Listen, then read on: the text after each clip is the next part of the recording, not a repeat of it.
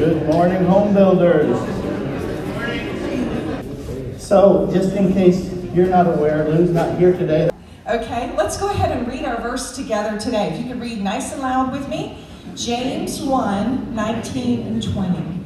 My dear brothers and sisters, understand this. Everyone should be quick to listen, slow to speak, and slow to anger. For human anger does not accomplish God's righteousness. Bill. Thank you, Will. So if you don't have a lesson sheet, we do have them printed out, and I would like you to get one because I'm going to need some volunteers. I don't do a PowerPoint like Lou does, so if I can get some volunteers, I've got 20 verses, but I know we're not going to get there. So I'm going to need maybe 12 people to volunteer, and if you have your lesson sheet, it's the references that are highlighted in yellow. So I need somebody, and please remember who you are, so I don't have to read it. I can read it, but I'd rather hear from you guys. Who can get John 15:5 for me? Thank you, Tish. The next one is Revelation 3:20. Thank you, Ben. How about Psalm 119:105? Thank you.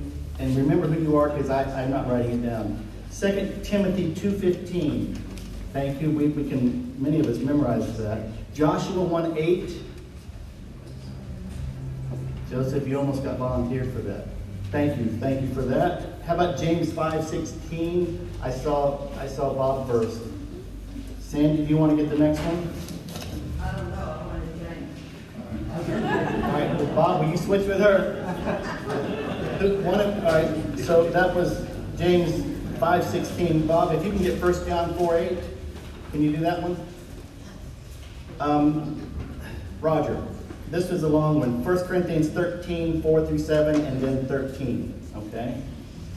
And then, we're probably only going to get to this next level. Matthew 22:37-39. I got it. And Mark, if you could also stay there for the next one, which is verse 39 as well. Okay? On the next point. And then I need 2 more volunteers, I think. I'll try to get here. Romans 12:9-10. Thank you. And then Luke 6:27-28. One more. Going. Thank you, Jennifer. So please remember that. I can read it here, but I'm talking so much. I'm in sales. I talk an awful lot, and people like it when I shut up. So I try to shut up when I can. Lou started this series last week, Practical Christian Living. And his whole topic was learning how to see things from God's perspective. I'm not going to review his whole lesson, but I do want to touch on just a few points because they were, number one, meaningful to me. And I think it does set the stage for what our goal is if you're a Christ follower and if you want to live a practical Christian life. I think this is a really great place to start. God's perspective, it's for our protection. It helps us to avoid evil. It is a means of gaining wisdom. It is God's perspective, right? It gives us an eternal perspective. It helps us to stay focused in doing right and being right. What are the benefits, or what happens when we have God's perspective? We will see, this is kind of important for me, we will see the potential for good in others. There's a few more points on there, but just wanted to go back to that because that's what Lou spoke about last week. And it's imperative that we do have God's perspective when we try to live a practical Christian life. None of this is endorsed by Lou, so don't blame him for this. But most of it's coming from the Bible, so it's not my word. Yes, they're ideas in the order that I put together, but I hope you won't listen to me, but more what God has. When I think of practical Christian living, the first thing I want to do is identify or define what is practical. There's a TV show out there called Impractical Jokers. Anybody seen that? No. I've stopped watching it because it's just so bizarre what they do. It's entertaining, but it's impractical jokers. So we're looking at the opposite of that. What is practical as far as defined? It says, according to Webster, of or concerned with the actual doing or use of something rather than a theory and ideas. Does that make sense to you? I call it rubber meets the road. If you're a car guy, you'll kind of resonate with that. Here's another idea. Of an idea, plan, or method likely to succeed, and this is why I think this is more appropriate, likely to succeed or be effective in real circumstances. And I think if we were to choose the practical Christian life, we would certainly have success. Why? Because it gets us out of living on our own abilities and thoughts and ideas, but focus more on what the Bible teaches. The opposite of practical could be impractical, but how about another concept? If you're not living a practical Christian life, I would suggest maybe we're living a dead Christian life. Is that a fair assessment? Crickets. Yes. That's just me. I mean, you may think I'm wrong, and if you think I'm wrong, that's totally fine. You can give me another idea. But we only have 20 minutes left. What is real versus theory? So, many of us have an idea or a dream or a desire to live a certain life pleasing to God. But we actually have to put it, whatever that is, into action. Jesus called us to be holy. Luke talks about this often. Be ye holy or perfect as I am holy. Jonathan mentioned that even today. How does that fit in, or does it fit in, with living a practical Christian life? What are your thoughts? Can we live a holy life like Jesus called us to do? If so, what does that look like? Any ideas? I think it's a different core. Our natural born tendency is to be us in the middle, us defining everything, us protecting ourselves, our agendas, judging everyone by ourselves. But when we cast ourselves on Christ's mercy, he gives us the Holy Spirit, which is to increasingly become our core. And the Bible talks about sowing to the Spirit. So reading the Word of God, which is the Spirit in written form, and yielding to him and taking our thoughts and running it by him. So for me, reading Scripture is not just to check it off a list. It's hearing the heart of God, what he chose to say, and then where my own thoughts are not the same, I know I'm the one that has to change. Yep. And so letting the Holy Spirit constantly be transforming me by changing my mind about lots of stuff, Yeah. showing me stuff I didn't know. That it's the core, I think, that we sow to, that actually makes it looking increasingly like Christ or staying the same. Yep. I think you said that very well. And if you look at the notes, I made a point that said, again, my idea, or not my idea, it comes from the Bible, but it makes sense to me. I think it means we should work on being and not just doing. There's a difference. If I'm doing, it sometimes becomes a little bit like you said, checking it off a list. No, Jonathan read that even today. But be ye doers of the word, and somebody's going to read it here in a moment. Be ye doers of the word and not hearers only. So I'm not refuting that. I think that's absolutely accurate. But I also think it's important, if we are focusing only on doing, we need to also be focusing on being. Because if I am a Spirit-filled Christian, if I've got the Holy Spirit empowered in me, it's not just going to be doing these certain things. I'm going to be that person. And I think that's a huge thing. Here are just some ideas from my thinking. If we condense it down to manageable things, what are the kinds of things that we're going to focus on? And this is not an exhaustive list. We're probably only going to get to a few of those points. But what I anticipate is Lou is going to get into some of these points and more, but he's going to dig deeper into it, and he's going to do what I can't do, which is so much. But one thing is he's going to help us understand the hows of what we do with these kind of things. My first point, our relationship with God, Jesus, and the Holy Spirit. Now, I was deliberate in putting the Trinity there. God the Father, God the Son, God the Holy Spirit. And I mentioned a real relationship. I first had meaningful relationship, but there wasn't enough room on the paper to fit when I printed it, so I had to choose a smaller word. A meaningful relationship. First of all, it means we have to be a believer, a Christ follower. We can't live a practical Christian life if we are not a true believer. So that's the first thing. But relationship is so much more than that. Let me give you 4 or 5 scenarios briefly. When Julie and I were first married, I would golf, I don't know, not quite once a week, less than that, but there's just a cow pasture of a golf course not far from us, and I found myself, as often was the case, in the water, near the water. This particular day, I came to the water and looking for my ball. What did I find but a little tiny turtle? Okay, not just one, not just two, but three. So my golf day ended early that day because I caught those little guys and brought them home. They were my pets, our pets. One of them was named Max because he was the bigger one. Then there's Mulligan because I found him on a golf course. And then there's Harry. Harry had some kind of fungus growing on his shell, so we called him Harry. These little guys were so entertaining. I really enjoyed them. We had she's probably telling the story, we had a couch that she hated, I loved.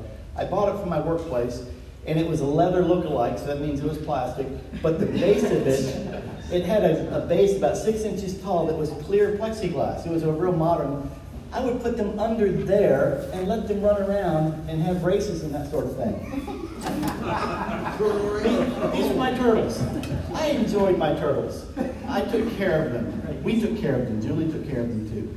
I even went to Florida with those turtles. I was flying on vacation, and I put them in a shoebox and carried them on the plane with me and took them down to Florida to take care of them. Those were my turtles. I had a relationship with those turtles. Next pet, not next one, but the one I'm going to talk about, we had a dog, a Boston Terrier. Her name was Pugsley. Cute little thing. Adorable, ugly little face. And it got worse when we broke its ears and they were kind of floppy. I loved that dog, but that dog was a purebred. And it liked things her way. Any of you guys ever had a purebred that was like that? I'm the only one. Okay, there's a few takers. Contrast that to a mutt. My experience with mutts, man, they just want to be happy. So go to the next pet. We currently have a dog named Remy. Remy's a mutt. He's a wonderful little mutt. I love that guy. And I think he loves me. I really like him. I think he really likes me. So much so, I take him to my other property when I cut the grass. And he's there with me the whole time, and I tie him up because he's a runner.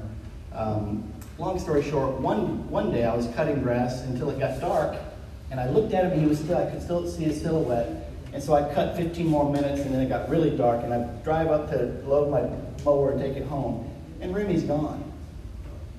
I love that dog. We live, the property is out in Evington. You've got Highway 24 not too far away. Remy doesn't know all the dangers. I know the dangers. I didn't know what to do. I packed everything up and I stayed there for an hour. It's now 10 o'clock at night. I heard coyotes. I heard cars going by. I knew all the dangers. I love Remy. I didn't know what else to do, so I go home. It's a half-hour drive. I get stuff so I can camp out. I'm going to come back. I'm going to build a bonfire. I'm going to hang out because we live a half hour from that property. Remy's not going to know where to go, right? I really love this dog, and he's a great dog. Long story short, I get back there and I pray to God, God, please let me get him home. We just lost 2 grand dogs. And if you're an animal lover, it's tough when dogs have been part of your life. I didn't want to lose my dog. It's bad enough losing grand dogs. So I prayed, God, let me get Remy home tonight with no injury. I drive back to the property. I set up shop. I'm getting ready to light the fire so I can hang out so he can have a place to come home. And all of a sudden I hear Remy. He's just yelling. I am so relieved. I start walking through the woods. I realize he's farther away. I then got in my truck, drove to the other road, and I was able to come to Remy and catch him and find him and bring him home. That was a wonderful answer to prayer. Here's a scenario. Relationships. I had a relationship with my turtles, but turtles aren't that affectionate. They're cute when they're little, right? So that relationship was little, because mostly it's me doing something for them and they're cute to look at, but that was about it. Pugsley, she's a dog. I loved her, but sometimes I didn't like her. Sorry to say that. She loved our family, and Julie will tell you, she would know when one of the kids was going through a tough day, and she would choose that child to go sleep with. So she had some redeeming qualities. But sometimes I didn't like her. Remy, I just love Remy. He's easy to love because he shows me love back. I think he really likes me. Does he love me? I don't know. Now, let me up it a notch. Julie and I have a relationship. Wow, time's going by so fast. We've been married 34 years, baby. And I didn't prepare that part ahead of time, Robert.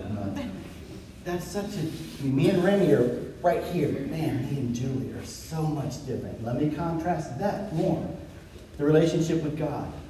Wow. Jesus. Let's say Jesus, because Jesus is more of a physical being that we can relate to, right? The Bible describes our relationship with Jesus as the bride and the bridegroom.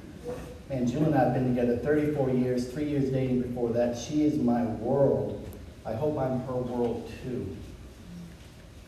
But what about the relationship with God? It should be even more than that. Certainly more than me and Remy. Don't even need to bring up Pugsley and the Turtles, because that's totally different. But relationship, if I'm going to live a practical Christian life, relationship is important. Who's got John 15:5? I am the vine, you are the branches. He that abides in me and I in him, the same brings forth much fruit. For without me you can do nothing. Isn't that a good picture of what that relationship should be? He is the vine, we are the branches. Did I say that backwards? No. Okay. So that's an intimate relationship. There's a movie that Julie and I watched. I'm more of a movie person than she is. I like it. It's called Night and Day with Tom Cruise. Anybody seen that one? Yeah. There's a scene in that movie where Tom Cruise says, "With me, without me." You know that part? With me, without me. Here's my scenario. With God, we can do all things. Without Him, I can do nothing. With God, we will have fruit. Without God, there's nothing. Wouldn't that be a great way for us to live?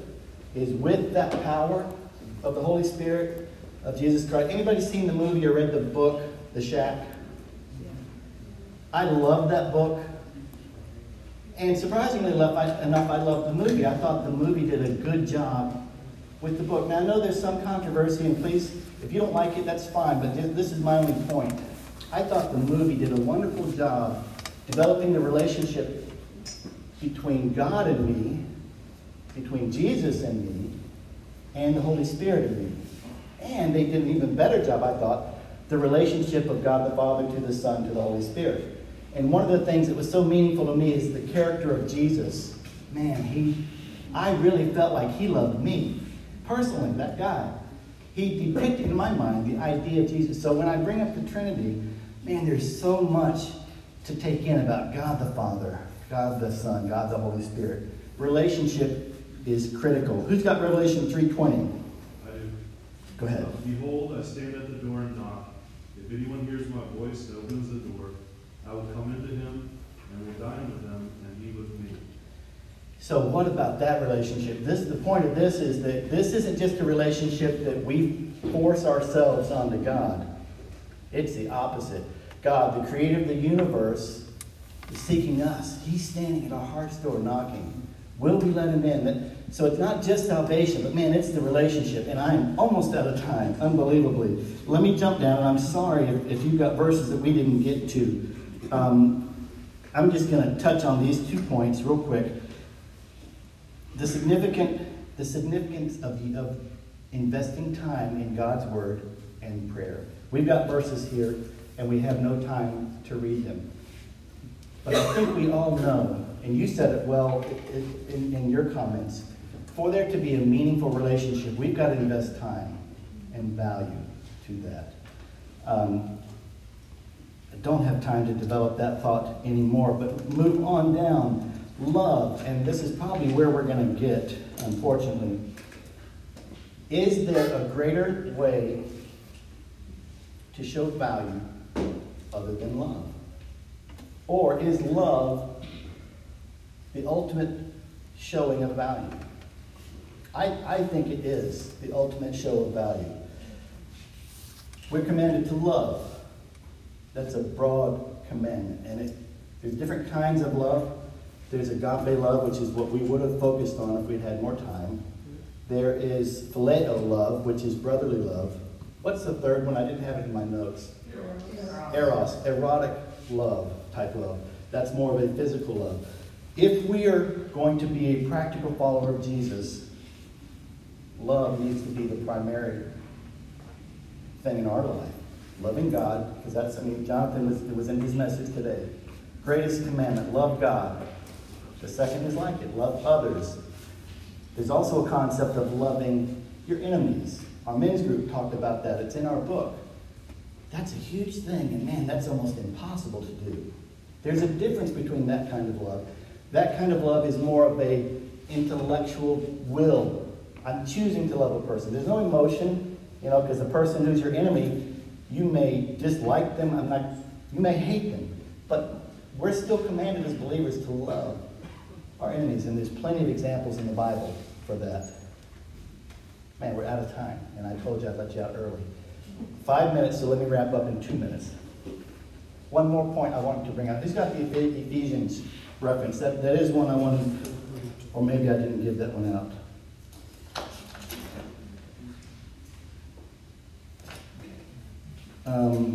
Sorry. No, sorry. Give me just one moment, because I'm having, all right. I didn't give it to anybody, so it was for me, sorry.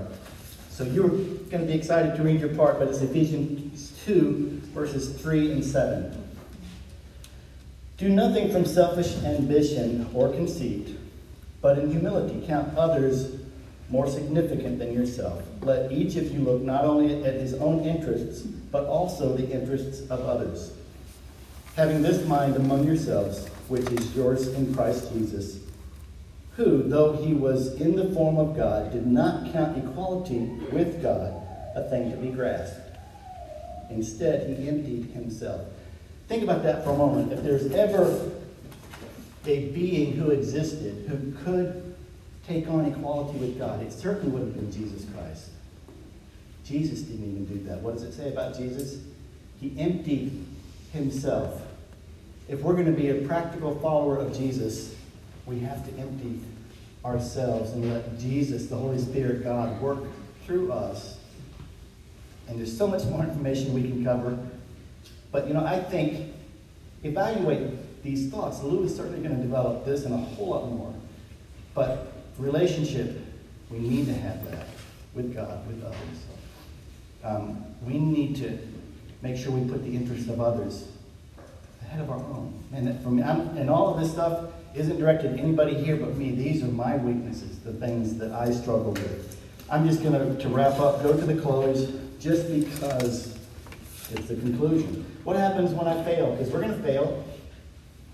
My opinion, self-evaluate. It can be a healthy thing. Be aware, don't let Satan take that, right, and tell you you're nothing. Because what does Luke teach? What does the Bible say? There is now no condemnation for those who are in Christ. But self-evaluation is a good thing. I do that when I cut grass. I evaluate my actions for the week. What do I need to ask forgiveness for and apologize for? What do I need to do differently than I did? Because I do mess up. Ask forgiveness. Seek a path for correction. So we need to analyze what we've done, how we've blown it. Choose a different way, and then move forward again. That's just my opinion. There can be 5 other points to that if you want. Last thing, conclusion. Know yourself. Know my weaknesses. Know what we're good at. Know what we're bad at. And let God work in all of those ways. Know your situation. I know, and men's group has talked about it before. When I'm tired, man, that's when I'm weakest. And that's when I act more in the flesh instead of in the spirit. I've got to know those things. Here's the positive side. Know your situation. I'm a child of God. With me, can do all things. Without me, nothing. Become an applications expert. When I first started my career, I was an applications engineer. I would travel around. I would install equipment, and I would train people how to use it. I would do demonstrations and that sort of thing. I was an applications engineer. From there, I went into sales. And for the last, 26 years, I've been talking about that. Here's my encouragement to you. When I was an applications engineer, I could talk about it, and I could also do it. I could apply what I knew and what I learned in a real scenario. Now I'm in sales for 25 years. Now I just talk about it. Not a bad thing, but it's not my job to also do it. Let me encourage you. Be such a believer that it just flows from you. You're talking. We do need to talk about it. We need to share our faith.